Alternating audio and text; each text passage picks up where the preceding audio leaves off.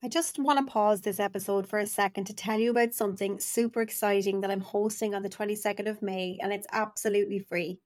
It's my brand new Imposter Syndrome Breakthrough Masterclass. I cannot wait because in this 1 hour masterclass, I'm going to show you how you can make the ultimate shift from struggling to execute with confidence and feeling not good enough and confused as to how you can make changes to exploding your personal confidence in your leadership role and eliminating imposter syndrome for good so you can make the impact you want to make while maintaining balance and having a lot more fun too. Trust me, this is going to be so worth an hour of your time. Head over to lucygarnon.com/masterclass right now to save your seat.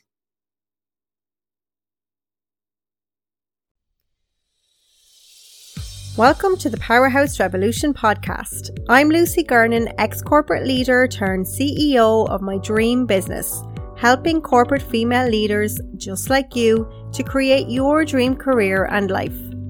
At 40, I quit the corporate world as I was tired of doing a job that no longer lit me up and wanted to live my life my way. I created the Powerhouse Revolution podcast to give you simple, actionable tips and strategies to help you create the perfect career and lifestyle that you and your family deserve. So if you're a corporate female leader or manager who is ready to step into her superpowers and live the life you were born to live, you are definitely in the right place, because life is way too short to dread Mondays. Okay, let's jump into today's episode.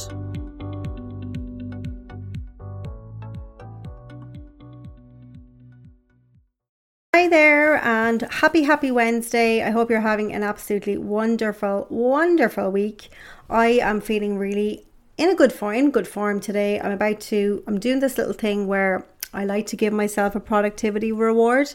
So I have a goal today to record 6 podcast episodes, and my little reward is going to be to go to the gym. Now, I know you might think that that's like, why are you using exercise as a reward? But for me, actually, it is. I really I'm really enjoying the gym. I hired a personal trainer in the summer. It was one of the best things I ever did, was just invest in myself. Like, since I got the bug for investing in myself when I started hiring my coaches, I now am like, oh my God, I want to coach for this. I want to coach for this. And it's really helping. So yeah. So anyway, I am on a roll here and I'm recording my episodes, and I was coming up with some topics, and one of my clients had this problem recently where she was asking me, how do I maintain composure with a difficult colleague? So, you know, those colleagues that are just really hostile, or somebody who just doesn't seem to be on the same page as you, no matter what you say. They just keep talking over you. They want to get their point across. The whole room feels a negative energy. You know what I'm talking about? Those. So it got me thinking after our session. I gave her a plan on exactly her step-by-step plan on exactly what she was going to do to address this with the colleague, because what I like to do in sessions is when I work through things with my clients, we always have an action plan, which we co-create together. Sometimes I give specific advice. Sometimes I give tools. Sometimes I'm just a soundboard. Anyway, this particular client had a particular colleague who was really argumentative, who just wouldn't get on board with her. And when she saw him, she would literally just see red. And it was starting to affect her performance. It was affecting her well-being. It was just affecting, like, sometimes she said her team would be in meetings with her and they would see her kind of not doing herself justice. So we went through it anyway, and she sent me a message and she said, Lucy, I went into the leaders meeting yesterday. My team were there and I was able to own my superpowers. She said, I apply the learnings that you teach me every day, and I trust my strengths and I'm able to apply them in a way that energizes me. This new self-awareness is being noticed by my team, and they say it's like day and night, because one of her team members was actually very worried about her well-being because of how she was behaving because of these difficult colleagues.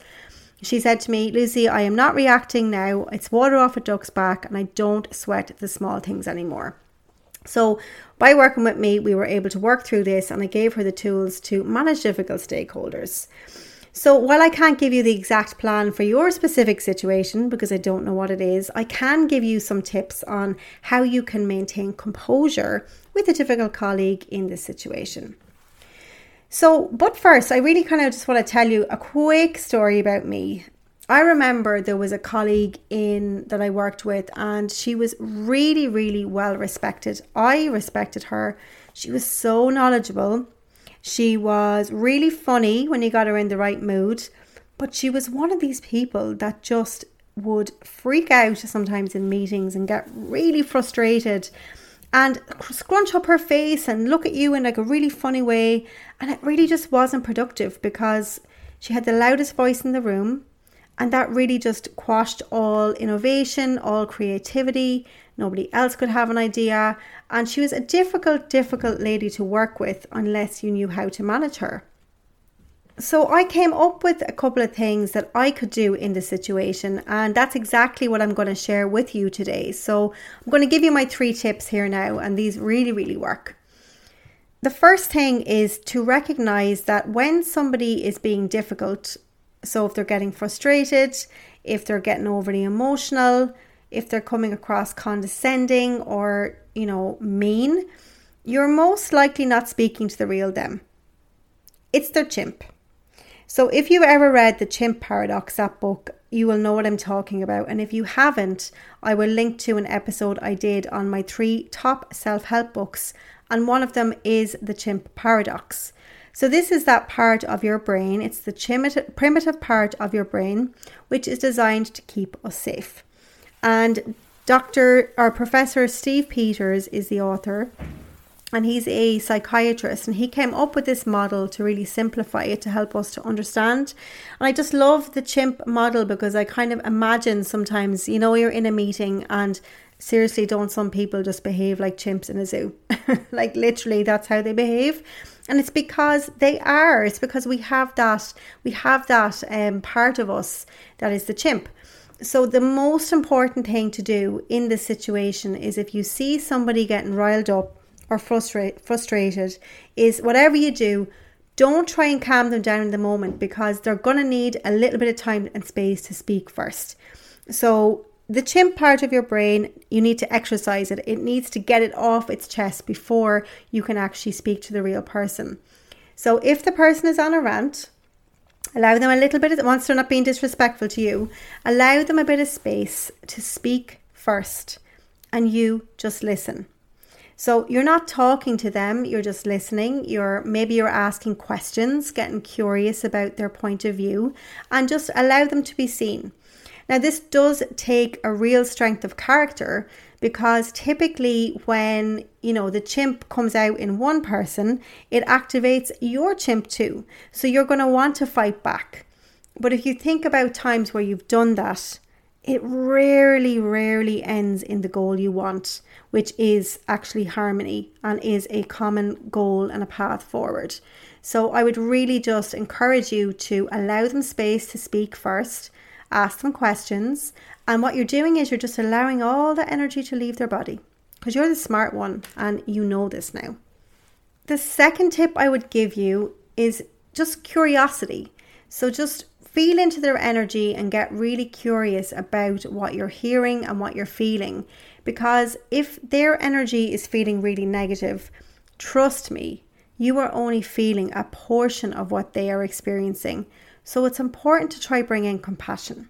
Now, this is my belief. I am quite a compassionate, empathetic person, but I can be fierce too if I need to. I am not perfect, and there have been times where I have had to stand my ground, but I'm just talking about those times where somebody's getting frustrated in a meeting and, there's no really harm done.